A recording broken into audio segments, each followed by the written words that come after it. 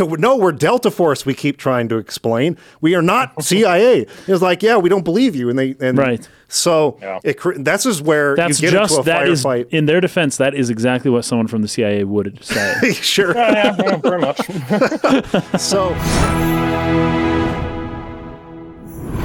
what's up? Welcome back to the State of the Arc podcast. My name is Mike. My name is Kason. We are joined once again by our friend Sam. There he Hi, is. that's me. Samwise the Brave.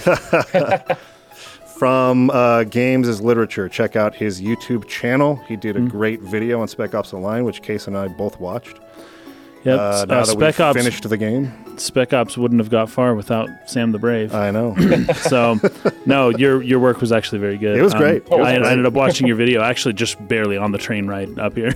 Yeah, it was a super good video. Yeah, it was a good. lot of Thanks. really good points that you made there that I'm going to want to get into and elaborate on. Yeah. So I want to ask you first before we get started.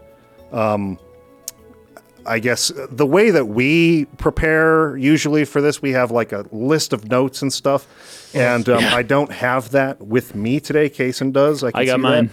But there's very specific points from your video I knew I wanted to comment on, and I don't know if I'll remember them now. So what about you as far as like, do you have bullet points of things that you've wanted to talk about, or do you just kind of come in and kind of whatever we do, you'd follow? I mean, pretty much, yeah. There are a number of things in my head. I also rewatched my own video just because, it has a lot of my own thoughts on this, and I wanted to be sure that that none of them slipped my mind because that was a few years ago. And there are certainly things I want to touch on, but I kind of figure we're gonna touch on most of them. They're they're unavoidable. I was surprised. Yeah, I was surprised at how in depth we managed to touch on everything that I would have thought to talk about last time we did. Yeah, right. That's kind of funny. This. So I just kind of figured. But if anything that I find particularly interesting doesn't get talked about, I'm sure I'll bring it up. So Okay. All right, perfect. That sounds good. Let's dive in. Yeah, so let's just get into this. So let me pull it up here. Actually, I think this will be an interesting place to start. So I started kind of posting stuff on my own personal YouTube channel about Lord of the Rings, the novel, The Fellowship of the Ring, because we're doing the movie simultaneously on Patreon as an exclusive episode over there. And I touched a little bit on intros. Oh, good. And how the difference between what they do in the movie versus the book. Right. In the movie, they feel the need to show a big battle, and I think I'm not faulting it. I do think because there wasn't a live action Hobbit before that, they had to explain a lot of things about this ring and Gollum and Bilbo and stuff like that. The world, introduce you to the world. Exactly, in order for it to really make sense where we're at. So I'm not saying that, but what I am saying is there seems to be kind of almost like a philosophy, particularly with novelists and editors, because I've gone through the professional editing process on a novel I'm working on, where they really think you got to start off with something exciting to hook your reader, a right? Deep hook. Yeah. And something similar happened in this game. Yes. In the Fellowship of the Ring, the novel, it's just everyone's stoked for a birthday party. I mean, that's the first chapter, right? And it's amazing. And hobbits are just quaint, interesting creatures. Yeah. And I think it's fantastic. It's great. It's witty and well written, and it hooks me right away. But for the movie, they felt like they got to show this battle sequence, right? So similarly here, what was his name? The writer Walt Williams. Walt Williams, yeah. There was one of the few places in which the publisher sort of forced their hand was that they were going to mandate essentially that the game start off with a helicopter chase action sequence. Yeah. And he did not want this at all. Interesting. He thought it basically ruined the story to do it this way. And actually, we should probably go over that quote if you've got it handy on you, Sam. It was in your video. Which quote specifically? The one from Walt Williams from that book that he wrote that was sort of after the fact. I don't know if it's necessarily post-mortem, but he explains how this happened and how it changed the whole story. And the gist of it being if you're gonna make me do this, then essentially the whole game is a hallucination. Right. Yes. If you're going to make me do the helicopter crash at the beginning of the game, then everything that proceeds from there is a hallucination as he's dying in that helicopter crash, which would make it feel a little, I don't want to spoil the movie I was just about to talk about, but Kaysen knows what I'm talking about. I know exactly what you're talking about. It would make it feel a little bit more like that. Yeah. But for this game, and Sam talks about it in his video too, I don't like that being the interpretation of events, how they happen, and we can get started on that and then kind of go from there. So you got the quote. Yeah. Well, weirdly enough, because I just pulled up the script from my video and I don't have the quote in there, just state that it's from Significant Zero. What I said is, let's see, the game hadn't been made to open with the helicopter chase in the first place, but it was an executive decision beyond his control, and he really, really didn't like it, so he wrote in those lines for the second time through and decided everyone dies in the plane crash. I do remember off the top of my head the passage in the book also talking about him like calling up the voice actors and being like, hey, we need to record some extra stuff real quick. Yeah, right. Got to re-record. Yeah, it was kind of a, near the end of the process change. And and of course, he also wrote in, because the lines that he wrote in for that weren't actually for the opening, they were for when it happens actually in the story, because there's a bit where Walker says something like, wait, this isn't right, and Adams is like, what do you mean? And he's like, we've done this already. We already did this. Yeah, that was very interesting. So it's it is interesting. It's certainly like that line in particular does feed into Williams' own little kind of headcanon about it. And I want to specify too, he was very gracious the way that he worded it. Like he said, for me, this is how I interpret the story, but I don't want to push that on anyone else, essentially. Like, you can understand this story the way you want, which I appreciate, just because, I also don't super like that particular reading of it, that it all happens kind of in the mind. I didn't either, and I think we can get into why when we talk about the endings. Yeah. But in particular, I think it just adds further confusion because he had to try to make that work somehow, where you're going to see the same helicopter chase twice. And it's like, how do we explain that? And it's like, oh, wait, this has already happened, but there's nothing to suggest outside of those lines that, there's reliving anything, you know what I mean? Right. It's a common enough, honestly, it's annoying. I don't mind in medias res openings, like when something starts in the middle or whatever. Yeah. But it's got to be something like meaningful somehow, right? Like you see something and then the whole point of like the next half of the movie is like, how did we get to that point? And the helicopter thing isn't quite. It's just how did we get to this cool action scene? There's instead of something meaning. There's nothing deeper. And that happens a lot in video games, I feel like. A lot of them recently. It happened in Final Fantasy 16 did it. I feel like actually a lot of... Well, that was kind of a weird one. A lot of JRPGs do it, I feel like, because the battle systems led low level in those tend to be really simplistic, and I guess they want to hook people in. But it can be hard to... I can think of at least a couple Trails of Cold Steel games that start in the middle of the story, too, and without anything being incredibly important as to why it did that. Plenty of shooter games also, like, there's just kind of... That wasn't important. Why'd we start with it? And I guess just, I feel like it's this concept that, like, a good story has to start off on this sort of exciting note. And I have come to the point where I just, like, completely disagree with this. It's just totally not necessary. What you do need is you need a mystery probably to hook or something interesting, but it doesn't have to be exciting. It doesn't have to be killing tons of people. Because what that tends to do is, like you're saying, Sam, like you'll tend to want to just go to what's the most exciting part of my story, and let's just do an id medias res, and then we'll like work back up to that later. That almost tends to be like the safe or easy way to go about creating an exciting opening sequence. And I just don't think this game needs it at all. Right. Because it opens slow and quietly, and it builds. The tension builds. Yes. Yeah. And it's worth noting that, like, I don't really think that it's an idea about how you tell a story well, so much as an idea about how you hook players so they want to buy and then keep playing your game. Yeah, like, right. It feels much more like a consumer decision than an artistic one. 100%. Yeah. I totally agree with that.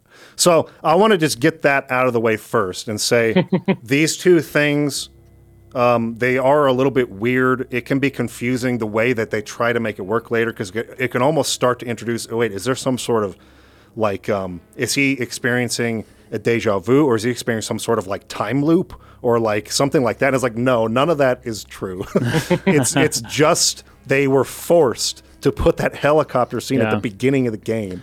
And so they had to try to make it work. So in my headcanon for this game, it starts after, like, that helicopter crash at the beginning doesn't happen. That's not how it begins. It's a dream. It's a bad dream. Yes, exactly. I feel better thinking that too, just because, like, part of it was like, oh man, like the writer of the game said this, and I'm like, no, I don't like that. But at the same time, like, it was forced on him. It wasn't his choice. It was a response to him doing something that he didn't want to in the first place. And again, he was very gracious with how he put it. So I'm just like, yeah, cool. Like, it works fine. I'm just not the biggest fan, you know. Well, do you guys want to hear something that might help you to appreciate that opening scene a little bit better? Because I didn't know this when I played the game, so I just played it, and I was like, all right, everything's intentional for the author as far as I'm concerned here. None of it was forced by the producer. You find out later on, you know, in my research, like, oh, that wasn't supposed to be there. However, this is very interesting, right? You don't know which helicopter is yours at the beginning. Right? So you hit start, you start your file, you see two helicopters. You see one flying. I see what you're saying. You think, and you hear voices. Oh no, they're shooting at us. Get them. Oh no, we're being attacked. And you're seeing a helicopter that you think is where you guys, your guys are in, right? Yeah. And then, boom, all of a sudden it gets hit and it starts smoking. And then this helicopter in front of it is shooting at the helicopter closest to the camera, which you initially would assume was the one that you would soon be controlling. And then, boom, that helicopter explodes and the camera moves towards this other helicopter that's us. That's my team. Okay, I thought my team was the other one, and now I get it. It's this one. Those were the bad guys. Okay, I got it. But that actually says something really good as far as the theme of the game goes. Right away at the very beginning, it's like, who's the good guy? I don't know. And most games don't do that. Most games are like, you're the good guy, they're the bad guys. Boom, kill him, kill him, kill him, kill him. But in this game, it was like iffy, and you've got this part of your mind that's like this sticky little, you know, those little sticky hands when you're kids. You're like, okay, and it is. These are the people I'm going to attach to, but you don't know who to throw it at yet. You don't know which person to latch onto. You're just watching this battle happen, and whoever wins, that's who I like. You know, those are my people. You know, because I'm a winner, and that's my team, right? But it's really good. I thought it was actually quite good to the theme, specifically talking about who are the good guys really, and that's really what this whole game, in a way, can be saying is like, you know, you may think you've got it all figured out, but like both sides actually are operating on the same basic assumption, the same basic motivations, the same. That's true. Like, you know, they're both trying to do good, and who, you know, you're picking and choosing right off the bat which one you're gonna. And it's something as simple as just two helicopters, and you're like, whichever one I pick, I'm all in, and I'm killing all of the other team. Yeah. Yep. Right. But there's something weird about that, right? Yeah. But the game kind of forces you to think at least for a little bit about that when who you thought you were dies and you realize you were these other people. Then you have this whole paradigm shift and you're just you're all in because it's a game, right? Your suspension of disbelief, right? You're all in on this new team now that you weren't even aware of before. And now you're ready to go kill all the people who you thought were the good guys last time, like right at the very beginning, 2 seconds ago. Yeah. It's very, very good. I thought it was quite good. Yeah. So if that helps you to appreciate that opening scene a little better, it may have been forced upon him, but the way he chose to do it, or they chose to do it, was, I feel like, it worked towards the theme. It was a pretty good intro to the theme. Yeah. It's a good detail. Yeah, I like that. Yeah. I guess we should probably talk a little bit about the setup as for what's going on behind the scenes in the game world here. So, Dubai has been hit by like a series of these natural disasters in the form of these massive sandstorms. Yep. And they just keep happening and keep happening and keep happening. It's just burying the city, and it's cut it off from the rest of the world, basically. Not even just like in the literal sense of it's buried, but like they can't transmit or communicate through the storm wall. Oh, right. That's right. To the outside world. Yeah. And so,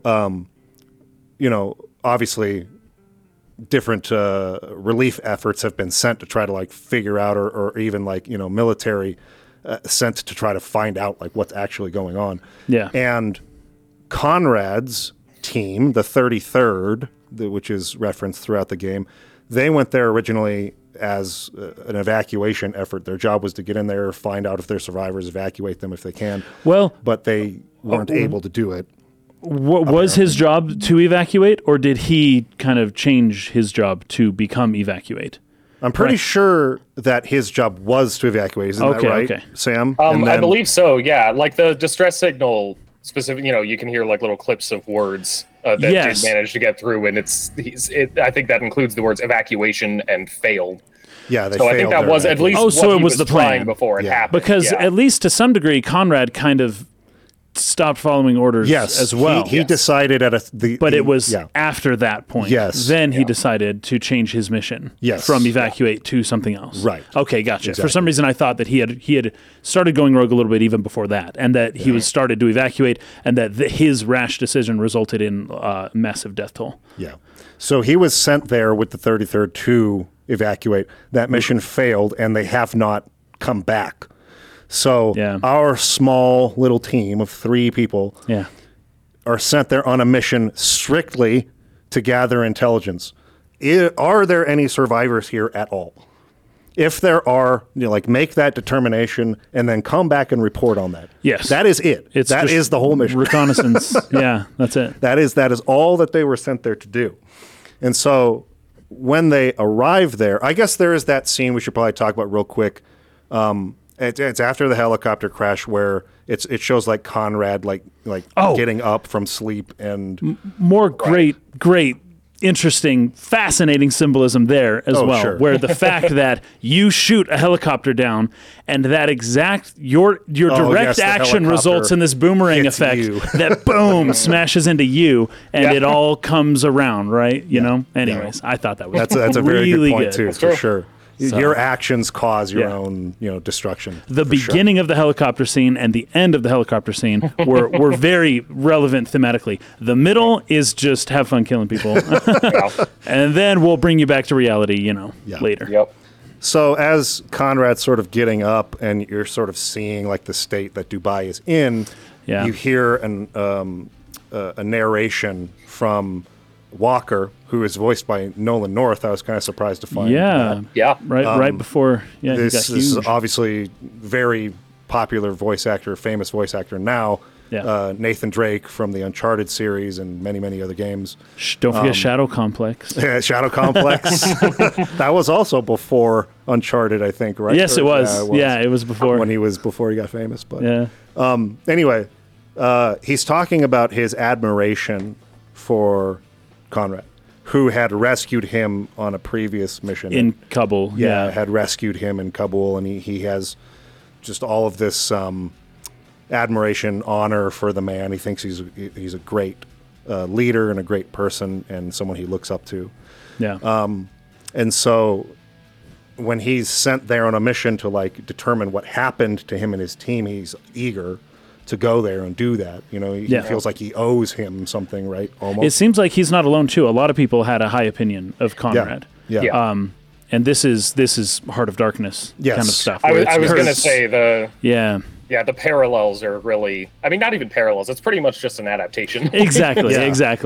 So, and the same thing happens in Heart of Darkness. Everybody thinks that Kurtz is just this brilliant genius who's able to do amazing things and helps people.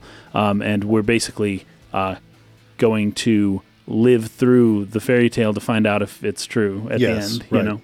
Yeah, that's kind of the whole journey here. It's more driven by Walker wanting to meet Conrad than really anything else. That's the thing. I got to meet this guy. And he is willing to do all sorts of stuff just to be able to meet Conrad, who he idolizes.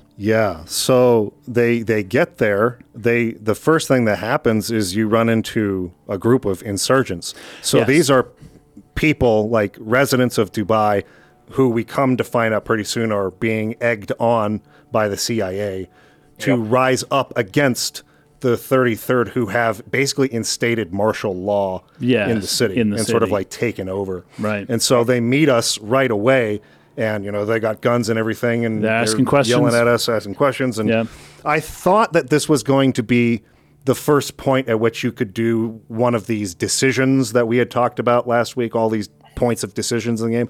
I'm not sure on this particular one that there's any other way it can really play out. I mean, I There's guess not another way that it can play out, but you do have options as to how it starts. Like, eventually, tensions are going to go high enough that one of them is going to fire.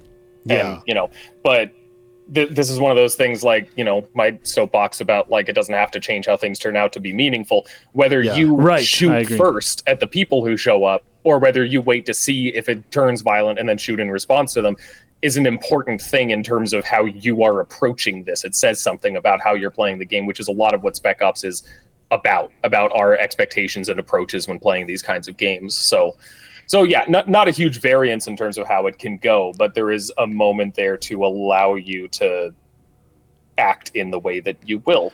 Well, that's good, because in that sense, it doesn't change the story per se, but it does change your experience of it. Yeah, right. If it starts out in that way, because I think that, which is very important in this instance, I did not fire first, but Lugo did.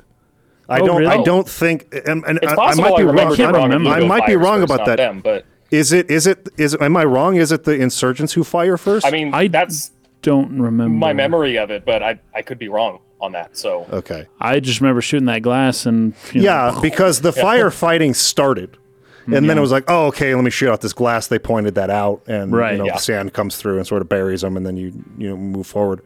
But I mean, this kind of comes back to, like, really this first chapter here, not the prologue helicopter crash, but like the first chapter, I feel is really, really important to how the theme of the game, sort of like the main drive of what it's trying to say, lands later on. And this is where I have basically the most by far of my criticism of this game is the first half of it. Like this, and the thing is that I say that, but also with a caveat of, like, I'm not sure, like, how much of it to apply and how much of it to be like, well, I can see that being intentional for a reason. So, like, this is something this is something like we're going to have to talk through. But personally, at this point where you've got people with guns pointed at you, you've just confirmed there are survivors here. Yes. We're not supposed to engage. What do you do? And so let's turn around and go report that and not fight, how do you just turn around when people are pointing guns at you? You get shot in the back is what happens. that's I mean, yeah, and that's actually true even of the point where you come across that first CIA agent who he's pointing the gun at you and you're him and they're like, put your weapon down, like, no you, like no back you, and forth. yeah. So, like, you have a point. Gould, but that's his name. What's his name? Gould. Not Gould, the one before that.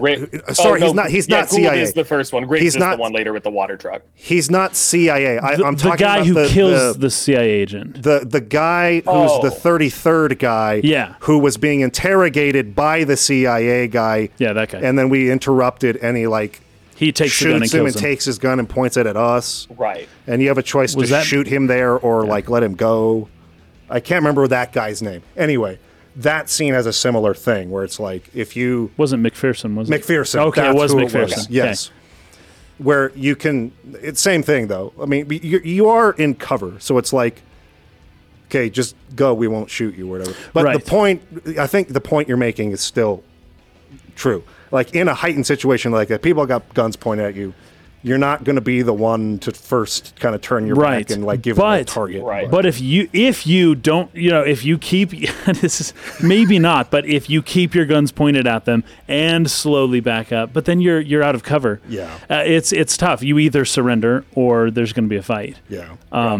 This might be where, and we've got some patrons who could answer this, where someone who's been in the military can tell me what the protocol for a situation like this would be, right? Like, Yeah. would there be a way what of would it be? retreating in this situation that would be considered, like a safe way to do that? I do or know- would you I know- need to bunker down there? Yeah. And just hold out until someone could come get you. Like, But what that's would be gonna be a tactical retreat. Yes, so how would that happen? How would you tactically retreat in a situation? I have one like this? suggestion, and this has to do with something that Aiden here is pointing out, which is that those the people opposite you are speaking Farsi, right? Yes. Because the other alternative, either you surrender or there's fighting and people die. The other alternative is something like diplomacy, or like, let's talk and tell them we're not here to fight. We're actually Yes. leaving now. And I believe, but they doesn't- don't speak Farsi. That's and the that thing, eliminates that entire option. Yeah. And as a game that I think is pretty critical of the American military industrial complex and American Yes. adventurism, Which, as one I should be. feel, I feel is fairly telling that or I guess intentional commentary at least, that they send military in without even preparing them to speak the language, right? The military is good for this, right? Go.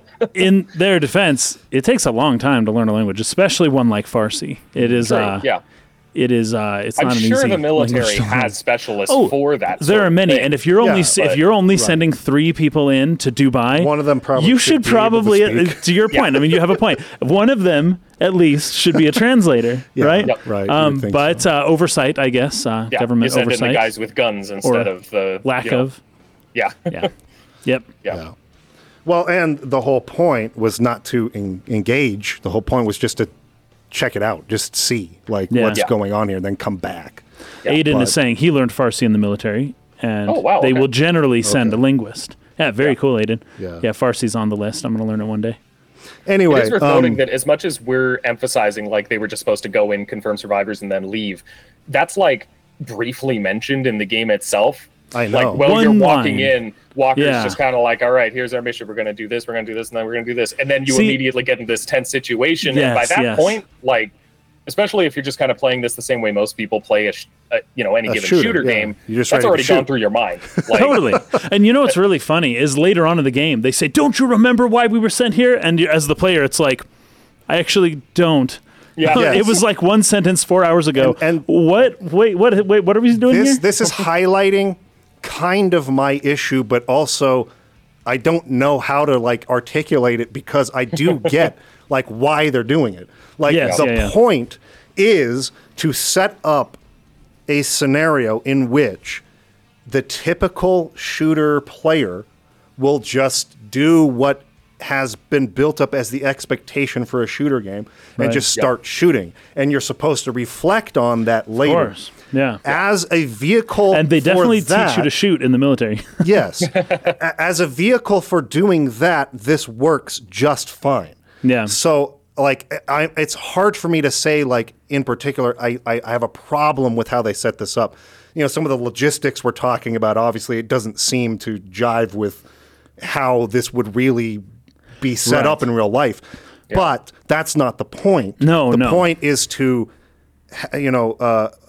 basically say something about how we engage and with video games, but in particular with the shooter genre, the military shooter genre. Yeah. Now, the other thing that I wanted to bring up, and I'm curious to see what you'll think of this, Sam. A big part of this too is not just the meta commentary on how players engage with the game, but also on Walker's desire to be a hero, to involve himself in this and to rescue people, and that leading to all of the problems. He caused all of this death and suffering Yes. by inserting himself into a situation in which he was not properly prepared, had not properly been briefed, did not understand Right. the scenario. Yeah, yes. And in doing so, his actions, even when taken with the maybe the right intention, did way more harm than good. Oh, yeah. Yeah. Now, I feel like that would have landed stronger for me had they spent a little more time setting up that choice. Like you said, Sam, it's just this very brief very brief mention of this is our job was to come here and just check out the situation for and leave. about 2 minutes. But that's then, your as job. soon as I saw American soldiers being butchered, that changed into a rescue thing. Right? It's really short. I've actually heard a story like that became like a hero story. Oh, really? You know, well, every now and then, you'll hear about the heroes. You don't hear about the ones who that screwed go everything badly. up, right? But it's like, we had to do the right thing, and sometimes it works, and then those guys are heroes, right? But yeah, what I'm getting at is rather than making that this really quick line, I think to open up chapter 2 after they've already had this firefight with the insurgents and the guy told them McPherson to go look for McPherson to learn more, that there could have been something there where there's almost a pressure, like a real pressure. I think they do a good job of this later in the game with choices. Is like, do we save these civilians over which here, is right. or do we save Gould? Gould's important for the mission, but we can't just let these people die. It's like a really hard set pressured choice. Yeah. This one, which I think is the most important choice, This is what starts it all. Yep. is one that does not have pressure, and so it feels a little bit to me like, how do I put this? Like, it's obvious you shouldn't do this. Right. You're 3 people. 3 people. Yeah. And the 33rd Regiment, and there's all these people with guns everywhere. Like, this is tactically the dumbest thing you could do. Whereas if there was a scenario where they maybe did rescue some civilians or something in that first chapter, and it's like, please, my family is still trapped in there. You have to help us. Or some external, maybe that's not even the best, because that kind of goes against, and I could kind of maybe see this sparking in your head a little bit, Sam. The idea definitely. that the people don't want them there. Yes. So that could counter that. So maybe not making it civilians of Dubai, maybe making it a soldier or somebody who's like, man, you got to help us. This is freaking crazy. There's more of us. We're trapped here. We can't get out. Correct me if I'm wrong. Delta Force, that is part of the Marines. Is that correct? Here, let me look this up. Delta Force Marines. I don't think we have. We don't have internet. I think this was called Delta Squad too. It's just the name of their squad. Okay, but it's basically Delta Force. Come on. Does anyone here talking? Anyone? Is Delta Force is the Marines? Delta Force is not Marines. It's combined. Unit. Shoot. Sure, Never mind then. Okay. Well, the 33rd are Marines though, right? Are the 33rd Marines? Or does it not say?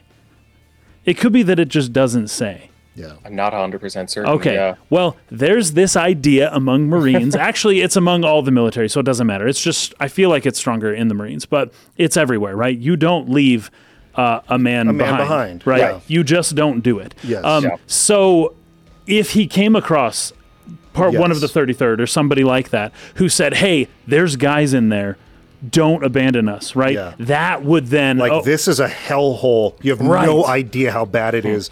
You've got to help us, or something like that. And then like his own, like Lugo and Adams be like, no, this is not mission parameters. We shouldn't do this. And they set up this real like conundrum for Walker, and then bring in the fact, well, John Conrad is here, and he's trapped in there too, and he saved my life. I'm not going to leave him behind now. I'm only walking today because of him, right? You set this choice up with a little bit more, some emotion of a pressure and a conundrum for the character to like sit there and be like, which is right, and then he chooses to go in. Yeah, right. I feel like, and he's doing it for all the right reasons, but he has no intel about what's actually happening, other than what this dying man said or whatever. Right. That I think would have set up like this sort of arc for Walker in a way that would have landed better for me. Although, but then we're going in and killing the Americans. It's that's the devolution of it. That's where it just gets worse and worse, and they justify it step by step. But it's because we were here to save, and they. I mean, technically they are. I'm not saying that they say that outright. It's just that it almost feels like this throwaway line you're supposed to forget at some point, almost, or that you forget why you're. Do you know what I'm saying? I wonder if they did that on purpose. Like, how did this all start? I was going to say, I think that is on purpose. Yes, that's my conundrum with this. Yeah, what you're explaining here is definitely a better narrative justification for why they would make an active choice to continue pressing into Dubai instead of just doing their mission and then leaving. But like, it seems you like mentioned, 3 dudes with guns. There are a bunch of dudes with guns ahead of them. Makes no sense to go in. But when you're playing a video game, and Yeah. you're even one That's person. what and you there's a bunch do. of dudes with guns ahead of you. What do you It's do? a power fantasy. That's That's true. the And point of the game. Yeah, So you're Rambo. much of this game is essentially just tearing down sort of the curtain between gameplay and story that most games, go to decent lengths at least to keep up, so that it can really just kind of bear those mechanics and how poorly they often work to you as the player. And I think that this is just one of those situations. You're not expected that, like, they didn't do this because they made an active choice. They did it because that's what they do. That's what we do as the players. Yeah, it's a game. We move Yeah. forward, we see a scenario, and we go do it. We don't really think about why all that hard necessarily. Yes. Yeah, and this game is I think trying to that's a get us great to point. question that. And we got Ritavu here in our Patreon Discord chat saying, I think the game expects the player to consider your orders to be whatever the objective text says. Pretty And much, I think this goes right along the line of what you're saying. And this is why I'm so torn on this. It's because, from like one narrative perspective, for Walker's arc, I feel like, I'd like that choice to be a little bit more front and center to really set up this whole conundrum for the character. Yeah. On the other hand, it would kind of undo what you're saying, which is Yeah. the way the player approaches the game. They're not thinking about it that hard, and that's what they're trying to make the point out. So I don't really know what to say. Yeah, we will come back eventually and possibly multiple times to the idea of having a choice to do something other than what happens, and how that would pretty much ruin the point of the game, even if some people wanted it. For sure. But there's definitely a running thing, especially for this first half of the game, of like, there are elements of this game that people would call imperfections or flaws, and they wouldn't necessarily be wrong, but also that are part of it. Kind of like, have you guys played Silent Hill 2? Oh, yeah. We did a yes, we podcast have. on it. You know how the combat sucks in Yes. Silent Hill 2? Yes, It's clunky and janky and terrible. I'm aware. But also, Makes the game scarier. exactly. That's not a new argument, right? People have been writing about that since before people wrote critically about video games. Yeah, sure. And so, we kind of have something like that here, I think. The whole first half of the game is plotted, structured to basically suck you in as a, mid-tier Call of Duty clone, essentially. Right. Everything from the plotting to the gameplay itself. A lot of people do call out the gameplay of this game as not being all that fun. I think it's perfectly serviceable. Some people have said it's bad, like it's a perfectly fine third-person shooter, whatever. But like, I thought it was fine. Yeah, but exactly, it doesn't excel or anything, and it isn't necessarily trying to. Like, it's one of those games where there are a lot of elements of it. Shadow of the Colossus is another good example of that. A lot of elements of it that at first blush seem like, oh, well, this isn't, this could be better. This isn't a great game design or whatever, but that also contribute to it in some way that makes it hard to just call them flaws. Yes. Right? Yes. Yeah. Yes, that's exactly what I've been feeling. And what I noticed was I finished the game and I felt like somewhat underwhelmed. This is a very similar experience to Xenogears for me. And then I start thinking about it, and it gets better and better and better. The more and better, you just the better think. and better. Yeah. Like the more you That's think great. about it, it's like, wait a second, like, no, this is actually dope. That's fun. Yeah. That's fun. So, like, the more we talk through it, I think the more that's going to happen throughout this podcast. But that was just the one thing about the setup that I've been kind of like on and off the fence about a little bit. Yeah. Because I do get why they're doing it this way. But So- like the first half of this game really felt, and it's a short game, it's not even long, but it felt It's like a short. bit of a slog to get through to the point where it really starts to tip its hand and be like, nope, like this is where it's going. And then from there, it was just like totally gripping. And there is a Yes, very lot of much. setup and foreshadowing over the course of those early hours, but of course they're not the kind of thing that like rings alarm bells if you don't know what's coming, right? No, it's Sure. more like a second playthrough. Yeah. You know, Yeah, kind of exactly. stuff. Yeah. But when it comes down to it, Yeah. I think that is also part of the, like, it wanted to get the inattentive player, so to speak, which it's very much kind of aimed at. Back in 2012, I feel like most players would have been, Oh, yeah. Its aim is to get the inattentive player like in their comfort zone. This is just, it's a Twitch shooter. We're just gonna go in here. We're gonna do this. We're gonna be the heroes. It's gonna be fun. And part of that also includes like,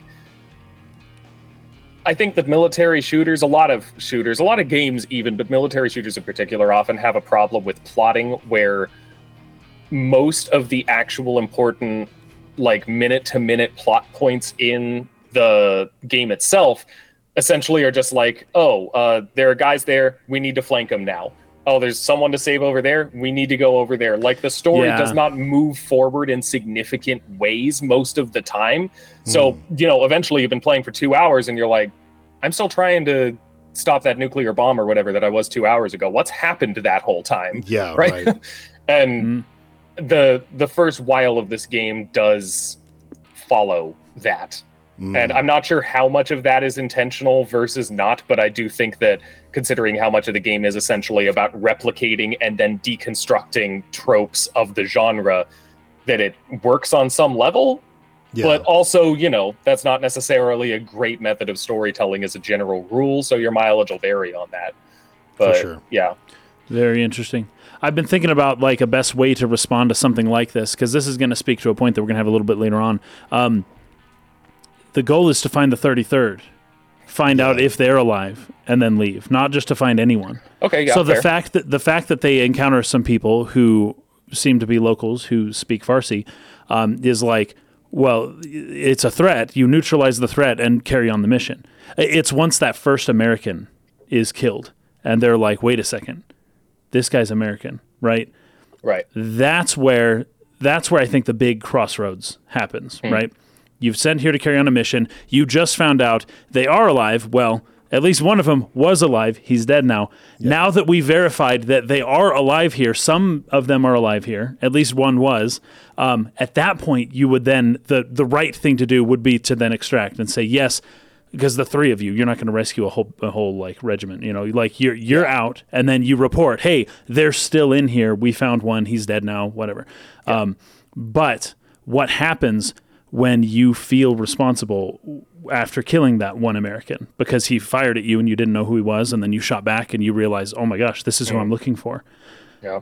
You have two choices. You pull out and you say, okay, I did the thing, but then you're gonna have nightmares your whole life because you killed an American, you killed an innocent, you killed a non-combatant or a non-enemy combatant. But why was he shooting at you, and where's the rest of them, and what's happening here, and where's Conrad, and maybe I can find some answers to this, right? Which will have made it raises so many questions. Will have made it worth it. There's this idea of what was sunk costs. Sunk costs are irrelevant, right? And that's the fact is sunk costs are irrelevant. However, humans are very bad at understanding that. Yeah. Yep. So when something happens that you can't undo the past, right? Then you need to make the best decision going forward based on that new information, right? You can't undo the past. Yes. But people are bad at that. People want to regain past losses. And in thinking that way, I feel like Walker kind of gets himself into trouble because he's like, oh, I need to make this like worth it. I need to make this meaningful. I need to there's no way that I just killed this guy and now I'm just leaving, right? And then, oh yeah, I killed a dude and that's that, phone in and we're done now. He needs to keep pushing forward to fulfill whatever moral idea he has in his mind as to what will make this make sense. Right? Yeah. Something that'll make it worth it. Something that will make it so that he can still be a hero because he just did like the worst thing you can do. Yeah. And he's not going to sleep at night for the rest of his life now. And the whole game is a series of just digging himself further into a worse situation where it's even worse now. Yeah, so I've now got to there's go more even water further under the bridge to make it worth it. Exactly. And then it gets worse, and now I have to go further to make it worth it. Yes. And it just gets worse and worse and worse. This is what happens with gambling addictions. This is why, straight up gambling. There's so many different ways that this happens. People wanting to recuperate past losses is like one of the worst things that humans do because it's irrational. It's inherently outside of the realm of rationality. Yeah. Right. And you enter into this place where it's like, well, maybe if I can become a hero, then that will erase the bad thing that happened. Yeah. Yeah. I think it's worth noting too, adjacent to that, because one of the fun things about talking about this game is that eventually you say like, oh no, and then you're sad because you shot an American, and something like kind of goes off in the back of your head like, does that mean so more? What? why is that such a word? I killed 20 people and one of them came from the same country as me, and there is a very Honestly, I think that it's one of the weaker elements of the game's meta commentary, but not to say it's particularly weak, just that it isn't as strong as it could be, I suppose. But it inherits a legacy from its source material, from Heart of Darkness and Apocalypse Now, of wrestling with how we regard, non-American native people in the place that we are. Heart of Darkness in particular is interesting because it was in a lot of senses rather progressive for its time. It was condemning foreign actions in the Congo and the way that we treated. But it was from 1899. There are a lot of racist elements to it. Sure. Yes. That we're just kind of unconscious in that, and a lot of the main thing being that the natives aren't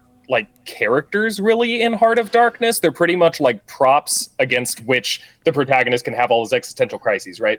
Yeah. And this game, I feel like, is kind of attempting to deconstruct that by calling attention to the fact that, suddenly now that it's an American, it's different. It matters more. That hits them more. Now, I thought I had the exact same initial reaction as that, where I'm like, I've killed a bunch of people, like an American, like, okay, but you're here to find Americans. That's why you're here. You were sent here specifically to find Americans, and it's a big deal when all of a sudden one of the people you killed was an American. That's true. Right. The whole point. Fair. You can't even talk to the people who aren't Americans. They don't speak your language. Like you're sent here to do a job. You're being fired upon. Right, as by if the people you're supposed to know. you don't know the higher ups' purposes, right? You just do your job. But that's kind of made me think, like, wait a second, because I never served in the military or anything, but I think that this would be a bigger deal than what I initially thought, which was like, I don't think it's that big a deal that he was an American, right? I think for somebody in the military, that would be a huge deal. Yeah, it would be a huge deal, and these guys almost like are ready to turn on Walker after this happens. They're like, you've got to be kidding me. This is insane. We've got to get out of here now. And it's so funny because it's like, well, but let's find out why this American was shooting at us. Like, but that's not your job. That's not your job. That's not your job. Yeah, but if we can find out why, then maybe it can make sense and I can sleep at night. Okay, well, okay, then, I killed another American. Dang it, now there's two. Okay, now I really got to find out why they're doing this. And then you kill three. Now I really, really, really got to find out why. No, cut your losses and get out. It always makes me think of that. We're going to probably come back to this quote multiple times because it's very central to this. That quote that I mentioned last time from Walt Williams about how he's the minister of propaganda to the game's ruler, the player. And like how much of this is basically just making up justifications to keep going. Yes. Like you're just like, this story exists specifically to tell you, hey, you're doing good, you're doing what you're supposed to, keep on going. And that is how most video games operate. Yeah. Like even a lot of the like really good ones, video games with genuinely great stories or whatever, like a lot of what happens ends up framed around giving you a reason to continue, narratively speaking. Yes. That makes sense. Yeah. And so like a lot of this, I was just going to say, you're the master. You give it the green light by playing the game. The game wants to be played. And so it's just propaganda pieces trying to get you to green light it and to play it, right? Because you can turn it off at any point. Go ahead. I do agree with sort of the main thrust of what you were getting at there, Sam, though, that there's like a couple places, I think specifically, there's that one part where you're like leaving that building and all the people are upset and they want you to go away. Yeah. And then there's the lynching scene. There's like two places where they actually give screen time to the locals of the city and how ruined their lives have been by the intervention of the American military. In this game? Yeah. I think so. I think they do take some steps towards rectifying maybe the weakness of Heart of Darkness that he's getting at.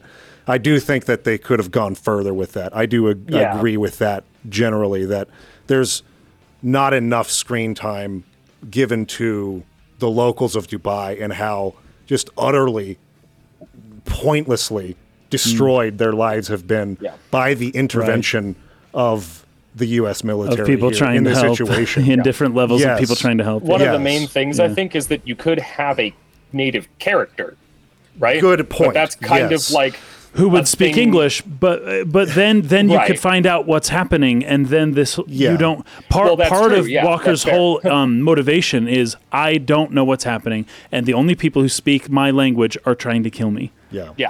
So that's If fair. there was That's somebody true. who did speak his language who wasn't trying to kill him, then we could stop fighting and just talk. But that didn't happen. Yeah.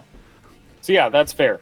Just it is a thing in the previous two, in Heart of Darkness and Apocalypse Now, that like if there's a native character, they usually are like minor, don't have a lot of dialogue, exist to support the protagonist in some way. Okay, there's a line from Heart of Darkness. I can't remember the specifics, but it's talking about the cannibals of the city. Oh, right. And basically it's Joseph Conrad. He's like, I can't remember his name. The main character. Marlowe. Marlowe, yeah. Marlowe. He's like, cannibals aren't so bad once you get to know them. It's so funny. He's like, as long as they're not cannibaling like in front of you, then like they're actually pretty good. They were very helpful to us. I was like, oh my gosh, I've never read that in a sentence in my life. Oh boy. Oh, it's so funny. That's hilarious. Anywho, okay, well. Apologies, my headset's apparently dying. I need to get a charger real quick. Oh, you're good. You're good. Okay, go ahead and do that. Go for it. I've got a few notes to go through real quick. Okay. So. Right. We skipped out the intro scene here a little bit. There's that upside down American flag. Oh, yes. That's in tatters and it's upside down. So that's now, a call for help. Yes, it's a distress call. Signal. So my initial thinking was it's disrespectful, because it was paired with the national anthem being played on an electric guitar, right? So it sounded like the Jimi Hendrix version, right? And I was like, ooh, they're kind of like just doing a little bit of a disrespect to the stuff, right? Yeah. And that was just my initial thought as I was looking at it. I'm like, what is this trying to tell me?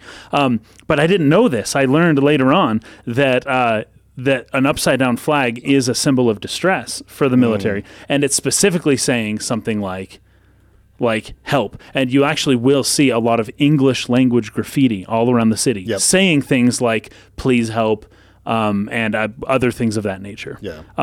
And the English language graffiti would not have been written by Farsi-speaking people, I wouldn't think. No. Or Arabic-speaking people. Do you know what came to my mind when I saw that title screen? Because it does change throughout the game. Yes, there's a couple different versions. Yeah, like the further you get, like the title screen will shift and become kind of more dark and the sunsets. And just like kind of more gruesome and like it gets more. This flag gets more and more. Eventually, the sniper up there is dead. Yeah, right. See his body there. That's right. That's right. So, but the fact that you have this cool electric guitar rendition of the national anthem playing there, not like fully, but gave me a little bit of a Team America F yeah kind of feel. Okay. Whereas like we're gonna start this game, it's gonna be badass, it's gonna be awesome. Like, but like as the further you get in the story, you realize it's actually deconstructing that whole approach to like how you should feel about all the violence that you're enjoying and having fun doing, right? And so like anyway, that was just a thought that I had about the initial title screen versus how it feels when it's over. It's like totally different feeling, right? It's funny because for me, I also didn't know that the upside down flag was a distress signal when I first played this game. Me neither, yeah. The thing that I am familiar with is that I was raised like evangelical Christian, and I know that the upside down cross is generally considered a sign of disrespect to Jesus and to Christianity. So I was yes, it is in evangelical Christianity. Yeah, in Catholicism, it means it's a symbol of the papacy, and it's Peter was crucified at Rome upside down. Right. And so the upside down cross actually is a symbol for the papacy. Anyways, go ahead. There are a lot of things that are uniquely that's a whole other soapbox. But that's a similar thing though, where it's like you may have been raised in a culture where it's like an upside down flag is always bad always, or an upside down cross always bad always. Yeah, and Boy Scouts they made us be really careful about how we treat the flag. Oh yeah. Like they you got to be very flag That's etiquette. one of the weirder things thinking back to my time in Boy Scouts is like they taught us flag ceremonies. Like what on earth? Boy Scouts started 130 years ago or something. Yeah, right. By a guy who, interestingly enough, had gone to Africa on not a trip, but on not a safari. What's the word? He was helping. He was doing stuff. I can't remember if it was military or not. I can't remember if it was military or not. But he started the Boy Scouts after coming back from Africa and was like, interesting. Whoa. Anyways, around the same time, by the way, as the Heart of Darkness was written. But you're brought up with this general culture saying upside down flag always bad, upside down cross always bad, and then when you learn a little bit more, you can actually see, oh wait, there's sometimes actually like a reason for it that's not just bad. Yeah. Right. Yeah. And that's, I feel like, at least for my approach, it's like, oh, that's always very interesting when something I've thought for 37, however old I am, for many, many years of my life is always never do it, always bad, bad, bad. And then I realized, wait a second, there's like a legitimate way to do it. What? That's weird. Honestly, I didn't know like that it ever actually meant something. I feel like that's a lot of growing up, right? Like I work with kids, and it's always funny to like, you know, someone be like, he said the S word. I'm like, what'd he say? Stupid. Stupid. Like, you know, because of course kids don't like, I love that. Some of the ones who like haven't gone to church or whatever will be like, someone said the H word. And I'm like, well, yeah, hell isn't like a swear word automatically. It has a meaning, you know. It's only in the Bible like, a few hundred times. Right. Because like we have these early on when we don't necessarily have the experience or wisdom to understand like context, that sometimes the same thing can be right in one situation and the same thing can be wrong in another situation. So like instead they just say, hey, don't say stupid. When what it actually is, hey, don't say mean things to other people. Right. Right. But that's true. more complex. It's harder to process. Exactly. A lot of growing up is learning more of the, you know, like, hey, this thing is good or this thing is bad, but actually it's more complicated than that. You know? So that you can extract like the general spirit of the thing, so that you can have a more generalized rule instead of like a specific like targeted rule that isn't always like the case. Yeah. That's very good. Okay, so as we move forward into the story here, I think we should probably mention really quick, because I just saw this as I was reviewing the scene before we started recording, the differences between the flashes to white and the flashes to black. I need to play this game again because I know, specifically just to watch that. It's very interesting. It mostly checks out, and then now and again it'll fade to white or black at a time that you're like... And you're like, wait, what? Well, that's what I was confused about. So I'm watching the scene because I was looking for the specific dialogue that I was wanting to comment on. But then I saw there was a fade to white in chapter 1, when you go and talk to the guy who tells you about McPherson. So it's one of the 33rd soldiers who was a hostage being beaten up. He was a hostage, or they were going to shoot him. And then you save him, but he's already dying. Man, if only that guy could have died a little bit later. Because the very next question is, what about Conrad? What about Conrad? And he could have very well said, Conrad's dead. And instead, he died, and the whole game has to continue. Well, what I was so blown away with watching it was that this was one of the instances of fade to white, which it doesn't, it's not one of those obvious hallucinatory sequences. Like, there are many points where it's like, okay, he's obviously hallucinating, and that's what the fade to white is supposed to represent. He's now hallucinating, and then whoop, we're going to come out of that. But in this instance, he's just talking to a dying soldier and trying to get information. There's nothing crazy happening, but it was a fade to white used there. Yeah. Personally, I think of that as one of two things. Either in the interpretation that Williams came up with because of the whole in medias res thing, that like this is kind of the start of his hallucinatory flashback. Yeah, the whole game is. Or alternatively, this is like the start of the nightmare, right? Like the point where you go down the Congo River, go into Vietnam, like just the start of this journey into the heart of darkness. And thus, I like that better. White Flash. I like that better. Not even necessarily that it is a hallucination yet, but it's just when it fades to white, it's a representation of in Walker's mind. What's happening in his mind right now is like important to pay attention to. This is a progression of his character arc and the decisions made that lead to where he goes. Yeah. And later that's going to become hallucinatory. But like this moment, it's not hallucination because I don't want to believe that interpretation. It's just the fact that this is the pivotal moment where it's going to start that journey, and like you're saying, into the darkness. But replay the game again if you hadn't. I think I will too, because it's really, really short. And I'm going to really pay attention to every point at which they use black versus white. But that is a thing to keep in mind as we're going forward. So we find out pretty quickly here that there's another. So we have three factions essentially here in Dubai. And it takes a while to find that out. Yeah, to sort it out. Yeah. And to sort out like what each faction actually wants and what's Right. really going on. Because once they bring up the Yeah. CIA, it's like, what are they doing? Yeah. And it's neither your job, it's neither your objective nor the 33rd's objective. Yeah. It's like a whole separate thing. thing. I'm like, oh, That's just- weird. Yeah. Very on brand for the CIA, honestly. You come across and you're Very like, what are much you so. doing here? No one knows Yeah, what we do. What are you doing here? What we do in the shadows. So you basically you find out that the 33rd is fighting against the CIA, who are stirring the pot for the insurgents, like the locals who are trying to fight back control of Yes. their city, right? Now, their reasons for doing that are Right, I was going to super say, nefarious. it sounds But- good at first, where it's like, hey, we shall, as the CIA does, we shall arm the local populace, and it will turn out great. But they are doing it specifically to, like, I think they want to bury the whole city. I think they Pretty much, yeah. want everyone dead. They just want Because to if there's no erase the whole evidence that thing. America, Yes.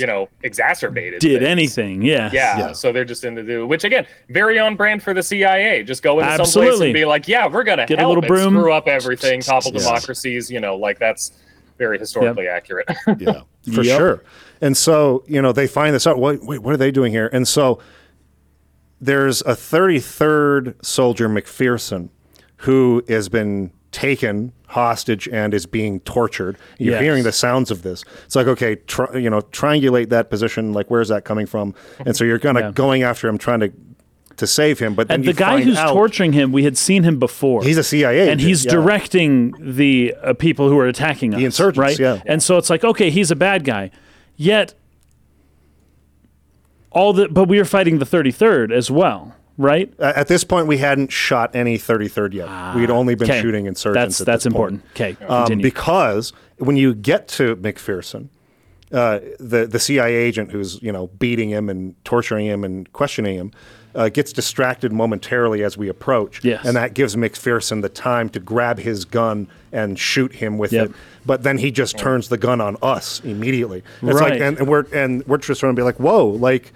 Lower your weapon. We're not here to hurt you, but he doesn't trust us at all. Right. He thinks we're CIA. Yeah. He actually goes and tells his own guys after he gets down from here that we are CIA. He thinks that we are them. So there's all this confusion about who is working with who and what.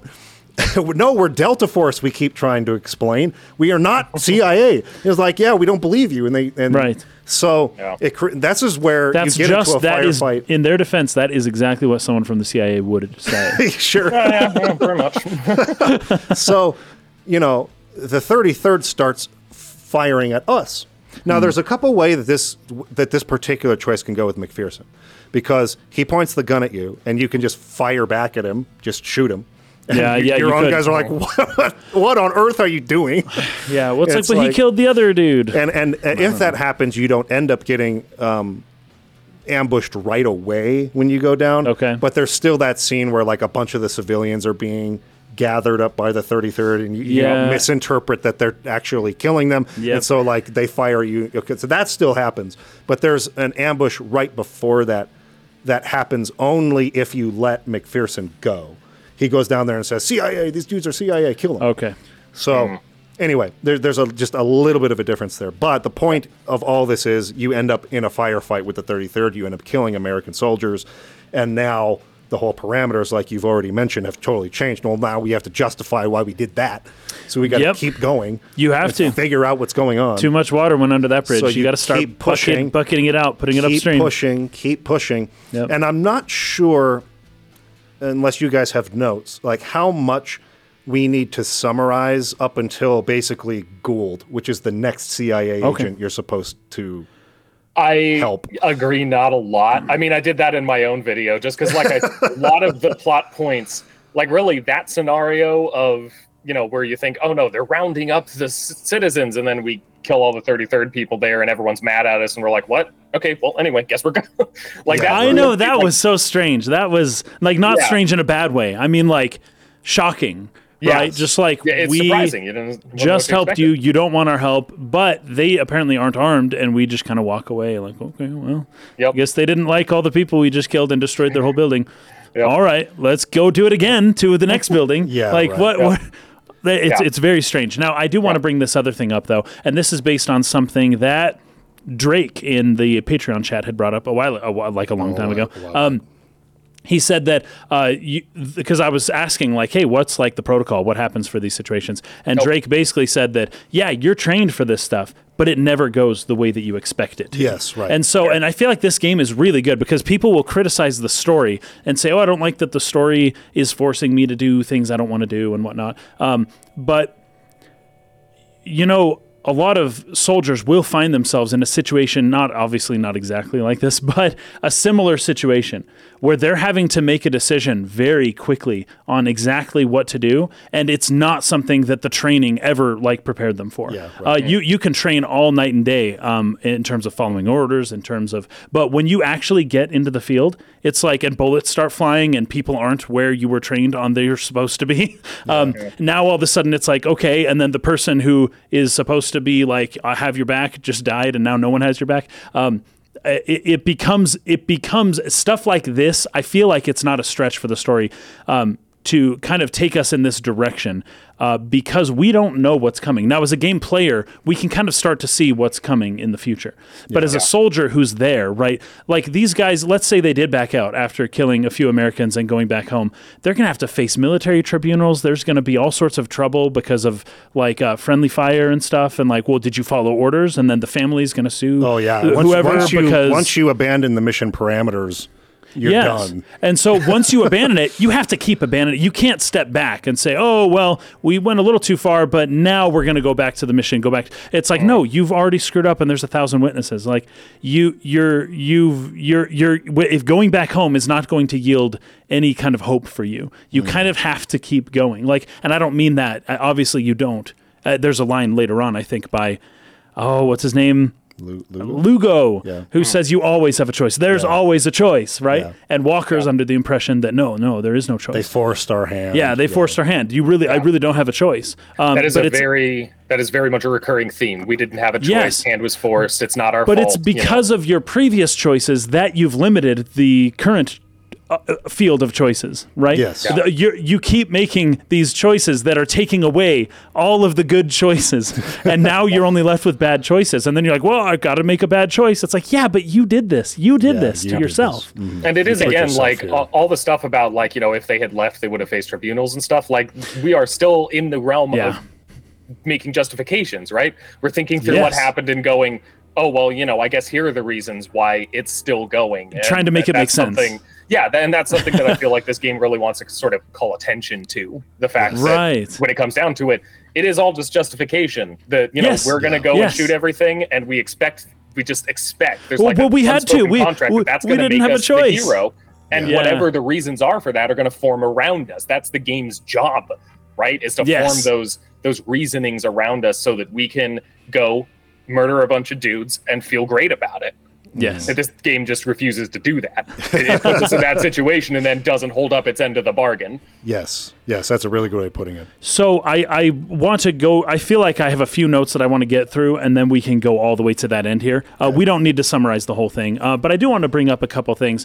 Dubai, while they have these people speaking Farsi, and there are lots of Farsi speakers in Dubai, in that region of the Middle East, they would primarily speak a version of Arabic called Gulf Arabic, which is like Kuwait and then on down to Oman.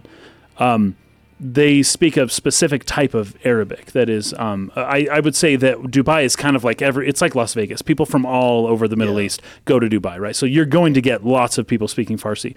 But Arabic would actually be a more common language to be spoken there. So the word for dust storm, for a dust storm in Arabic is jinn, D-J-I-N, right? Yeah. And it's the word for genie. It's the word for genie. It's the word for devil also. It's just a demon, right? And that's what they call the sand winds, a sandstorm. They would call it a devil, basically. Like the devil's coming. Get indoors, cover up. It's been happening, you know, ever since people have lived there. They know about this. They have that's the way that they reference it, right? So it's really good because at least in part, you know, Conrad is like, oh, I thought I had to protect them from the devil. turns out I had to protect them from you, right? And it's like, oh, that's really good. I think that's wonderful. Oh, that's actually really That's a really good line. I love that. Yeah. And while the game took a Farsi bent, I don't know, and I don't know that this was necessarily intentional, but the word in Arabic is jinn. So I just want to throw that out there because I think that's really good. That's cool. Oh, this line here. For some reason, based on our first conversation, Sam, I thought that there was the possibility for a pacifist run of this game. Yeah, that's not happening. So I did spend a lot of time not purposefully trying to like find a way to not have to kill anybody, because there were some comparisons to some games where that is possible within episode 1, as we talked about this game, and how there are different types of games that enable you to kind of escape the kill everyone confines of gaming. However, this game is not one of those. I don't know what the number is, but you have to at least kill 1,000 people in order to get to the end of this game. There is no pacifist run, people. Don't expect there to be one. It's not happening. I did try. Also, this game reminded me a ton of Gears of War. It's similar. I mean, the third person, third person, and cover-based shooter, running behind cover. Yeah. And that's a game I haven't thought of in a long time. That was actually a really cool game back in the day. Yeah, that's pretty good. Yeah, I really enjoyed the Gears of War games for sure. And then there's this fifth one. I need to do that. Oh gosh, I never played that many of them. There's this line from the game as well. Orders aren't worth following if it means leaving people to die. Anyways, once you've killed 30 people and you're the one saying that line, I don't know. I'm wondering, like, they have hope that they can still be heroes. They can still be the good guy, right? But as I'm playing the game pretty early on, I'm already kind of taking note. Now, I had done a lot of research before playing the game. So right, yeah. I may have noticed this quicker than most. But, like, 20 minutes into the game, it's like, oh, geez, this game is setting me up for something not pleasant at all. This is not going to be good. This game is one of the main reasons that I tend to try and act in sort of a pacifist kind of way in most games that I come across. Like, even if I don't necessarily know if I can or if that's something the game is going to recognize. But you want to see, Yeah, just because, this game expects you. It's, like, designed entirely around the idea that you are going to progress through it without thinking too hard about what you're doing, just assuming that the game is leading you where you're supposed to go and that will be a good, positive, heroic place. And so you're trying to break games now, right? Well, right, yeah, like because games are assuming you're going to do that, and you're like, "Ha, not me, me, game." Yep, and so that's the thing. Like it expects you to be playing like that, and then breaks that and calls attention to it. So that's good. Now I always kind of try to assume a game might be doing that, right? Like if the game's going to call me out on this later, and in all fairness, it's not even really the first game to do that. Have you two played Chrono Trigger? Oh yeah. Yes. So because my favorite game of all time. Yeah, it's genuinely one of the best. It was my favorite soundtrack of all time until I played Nier. But very good. Yeah. Ooh, Nier. Yeah, I'd love those. Beautiful. But yeah, the early on, there's something similar in Chrono Trigger. Not nearly as like horrific and damning, of course, but like when you go to the Millennial Fair, all sorts of random things. Like there's a lunch somewhere that you can eat. Yep. You can steal the lunch. Yep. Yeah, you can go to the princess's necklace instead of her after she bumps into you, like which one you go first, and then later on when you get called to the trial, they're all like, "He ate my lunch. He saved my kitty." Like all these little things relate. And if you're just playing it like you'd play a normal RPG, carelessly, then like you wouldn't even have been thinking about any of that. Yeah, and it'll make you look guilty in the trial versus they'll pronounce you guilty instead of innocent.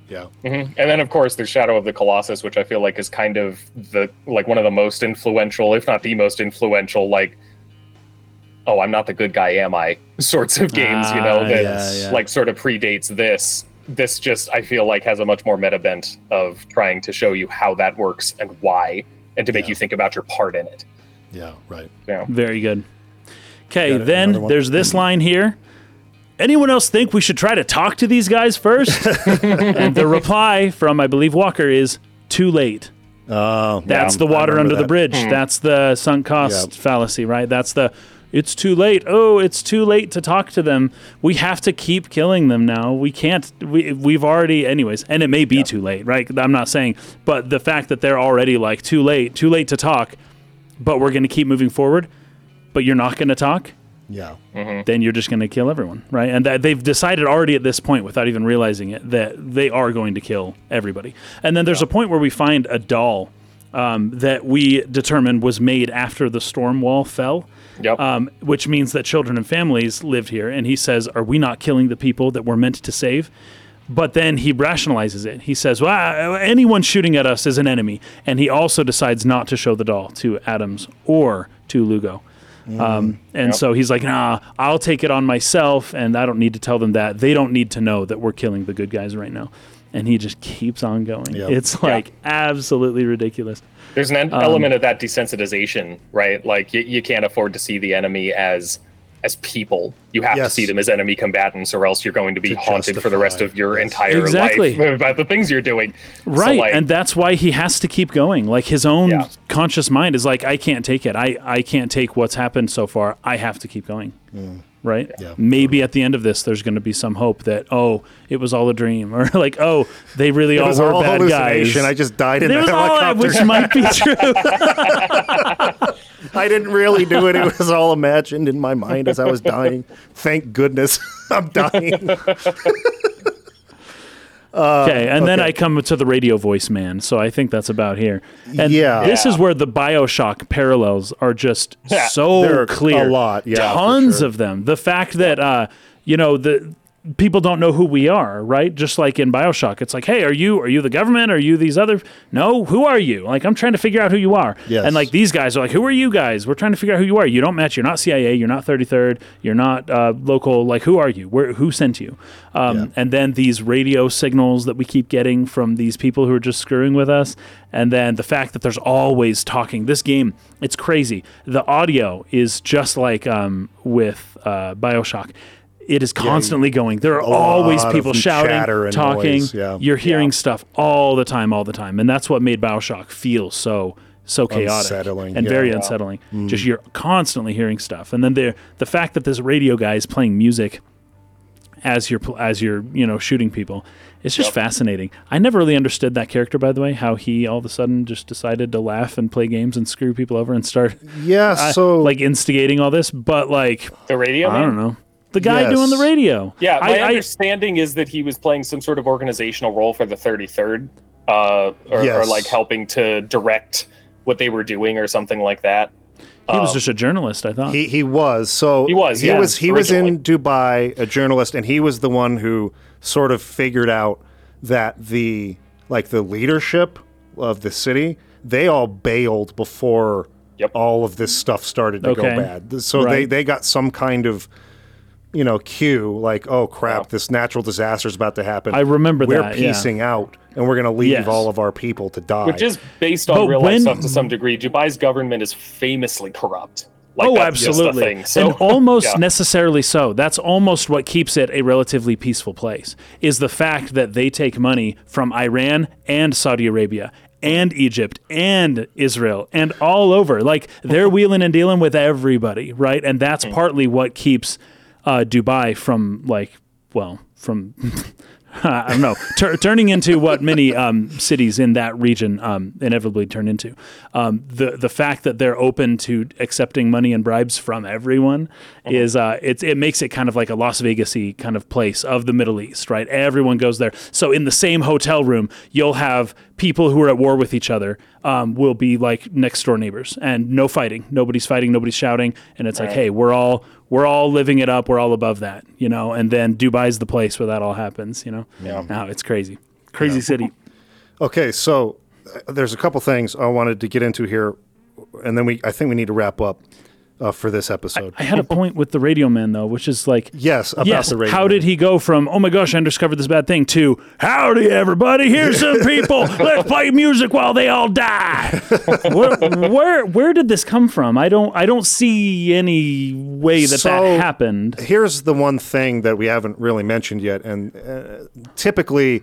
Had I had more time to prepare, I probably would have looked into like every one of the Intel little things you can find in the world. Yes, I found a bunch, I thought. But. Yeah, there's probably some explanations in those. I mean, the only reason I knew about what I just said about him was because I found that in an Intel I remember that, because he says, your kids are leaving, the leader of Dubai, his kids are leaving today, his wife leaves tomorrow, and his mistress leaves the next day. Yes, right. Right, that was very interesting. Yes.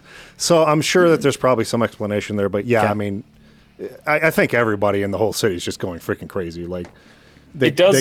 Yeah. I just looked at the wiki, and it says that he was embedded with the 33rd.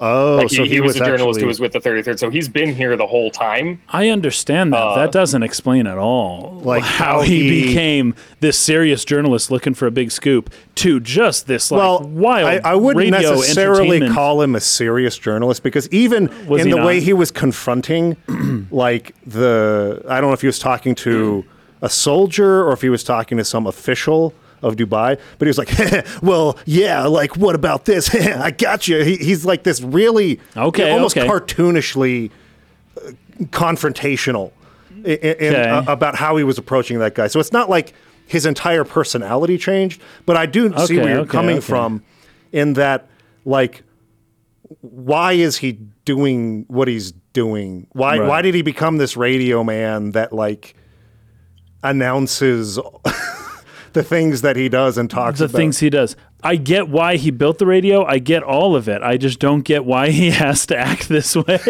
while people are dying. Yeah. Yeah, but I think he part is of it is crazy.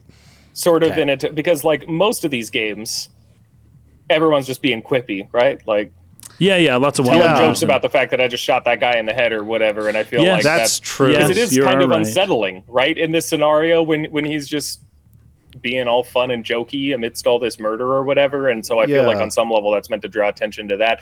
It also, like, in universe, he did, like, come here with the 33rd. He was here for all of this. He saw everything go to hell. He saw the evacuation fail. He saw Conrad shoot himself.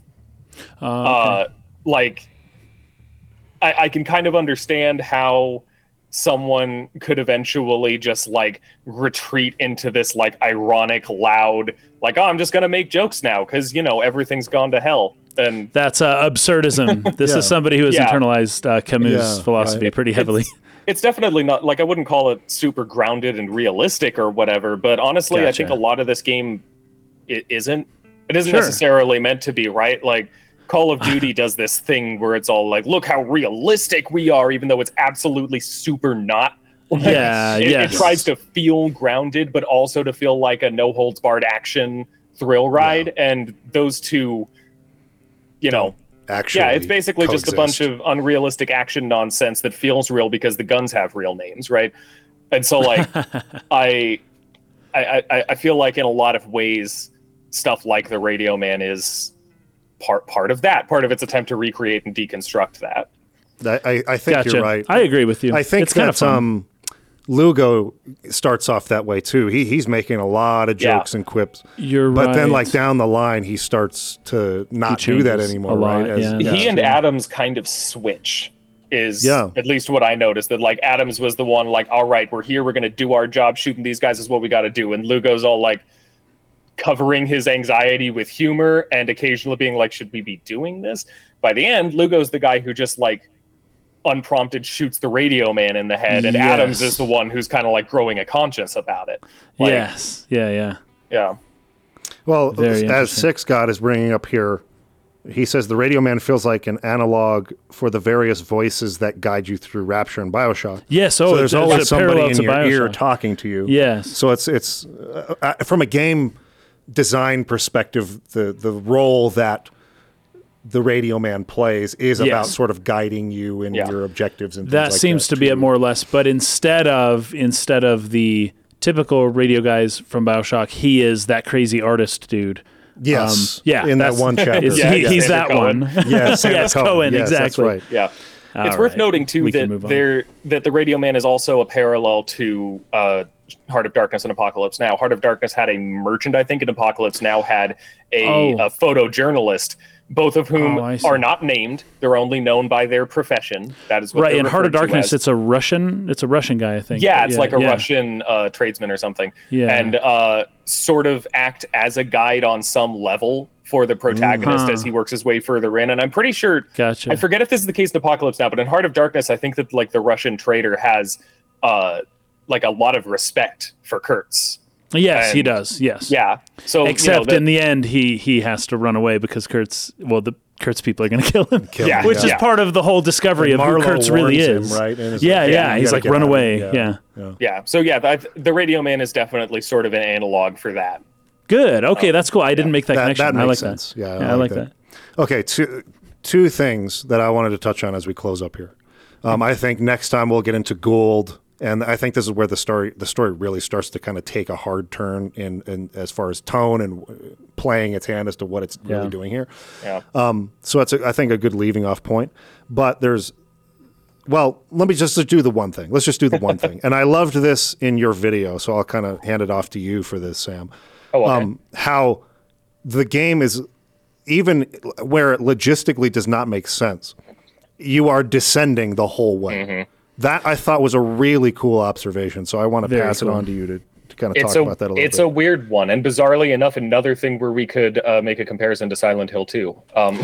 Yes. But yeah, that is just a recurring thing. All of these 3 stories have sort of a metaphor for falling deeper into insanity, which is not a very helpful.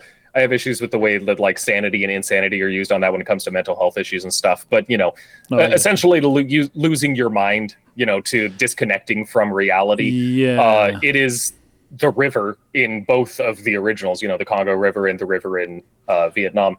And here it is further and further into Dubai, which is being boxed in by this sand. And as you go, you are almost always moving downward. You're rappelling downward. You're falling down, jumping down.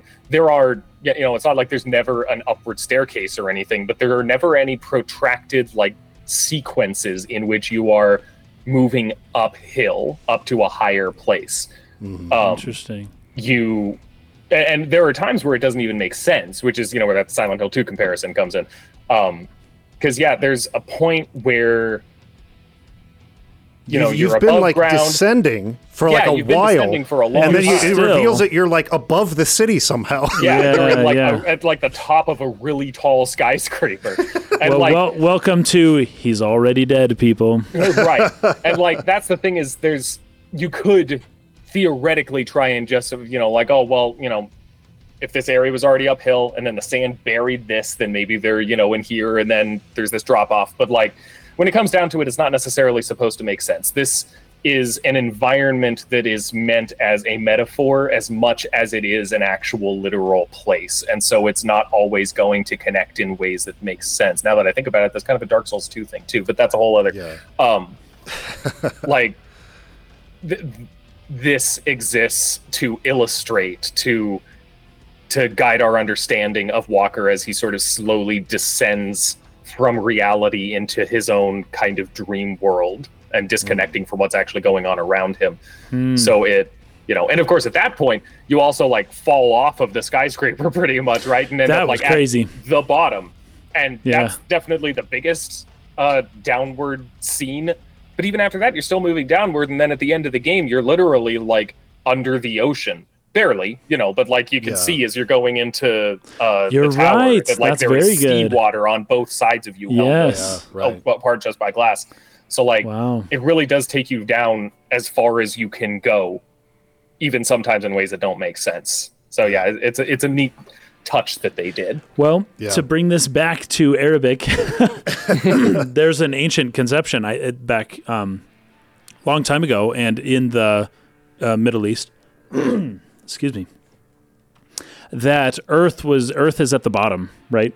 Earth is as low as you go, right? Earth is hell in a way, and you just go up from there, right? But a journey downwards, this is so funny because Heart of Darkness does this with Africa, like a journey from England or from Belgium down to Africa is a journey down into the earth, right? The idea that south means into the earth or something like that. This is in the Bible as well. You get this in old ancient Hebrew culture that when you're in somewhere like in Israel and then they journey down to Ethiopia or Egypt, that they're journeying downwards into the earth, right? That there's some idea that like you're going to a lower point just by virtue of the fact that you're going south more.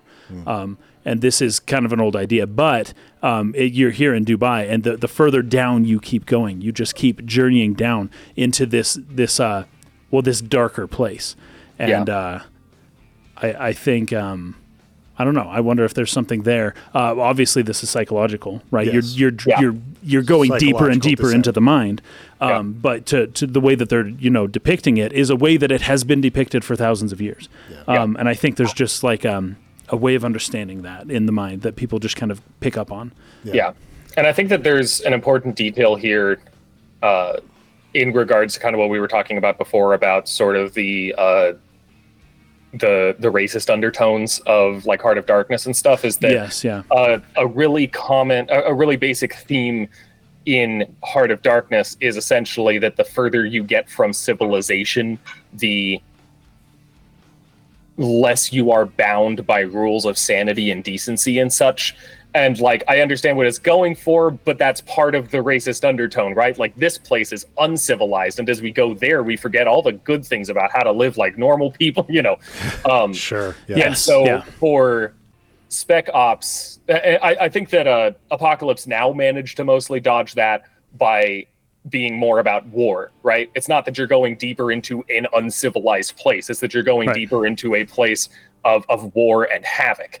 And then this does it by, for one, making the place that you are, civilized in the first place. You're in a giant city, not, just in the middle of nowhere where you can look at a tribe of non-white people and be like, uncivilization, Right. Yeah. But then also making it so that this is a disaster. Like, your descent here is not just moving further into a place that is, less developed and thus supposed to be less civilized, less moral, whatever. It's that you're going into a place where all the rules of how you're supposed to live life and succeed at life have broken because the entire place is in this chaos. And then, a chaos that you exacerbate for that matter. Yeah. So it's true, but how it got to this point is through your own decisions as well. Yes. Where it's like, oh my gosh, I'm in this crazy, crazy place. But it's like, no, but you went there, right? You can blame it on all the people around you. But this was your descent through you lost your morality going into this place, not the other way around, right? Yeah. Yep. Importantly, though, walkers, and that's a complicated thing that we won't talk about a lot right now because I know you're trying to wrap up. That's all good. We got another episode. But the interplay between like how you relate to the player, the character that you are playing, is something that is interesting in this game because on some level, it is directing blame at Walker and it's directing blame at you, but kind of for two different things. And I'm just going to leave that as a hook. I guess we'll talk about it next time. Yeah. Great. I'll leave it off with this from The Collector. I thought this was pretty interesting. Many of the themes resonate with the story of Caesar crossing the Rubicon with his soldiers, which was a theme of the river. Yeah, the Rubicon is the river. We crossed the river. Yeah. That also, heading south, right? Towards Rome. That's really good, at least in part, because this was the rule that the Emperor of Rome was not to cross the Rubicon with the army. He was not to bring the army into Rome, right? Yes. That Rome was supposed to rule and the armies were supposed to be elsewhere. And Caesar broke that rule. Yep. And it worked out for him. Yep. So he's a hero, right? Everyone loves Caesar. But that was a huge risk. And that was him basically, you can't turn back after that. You cross the Rubicon and you fail, it's a failed coup attempt. Like, you're done. Yeah, exactly. But he succeeded, so he's a hero. Interesting observation there from The Collector. Thank you for that. Yes, okay, very good. We're going to stop this episode, and next time we'll continue on from Gold when you're there to rescue Agent Gold. Perfect. So, see you guys next time. Peace out.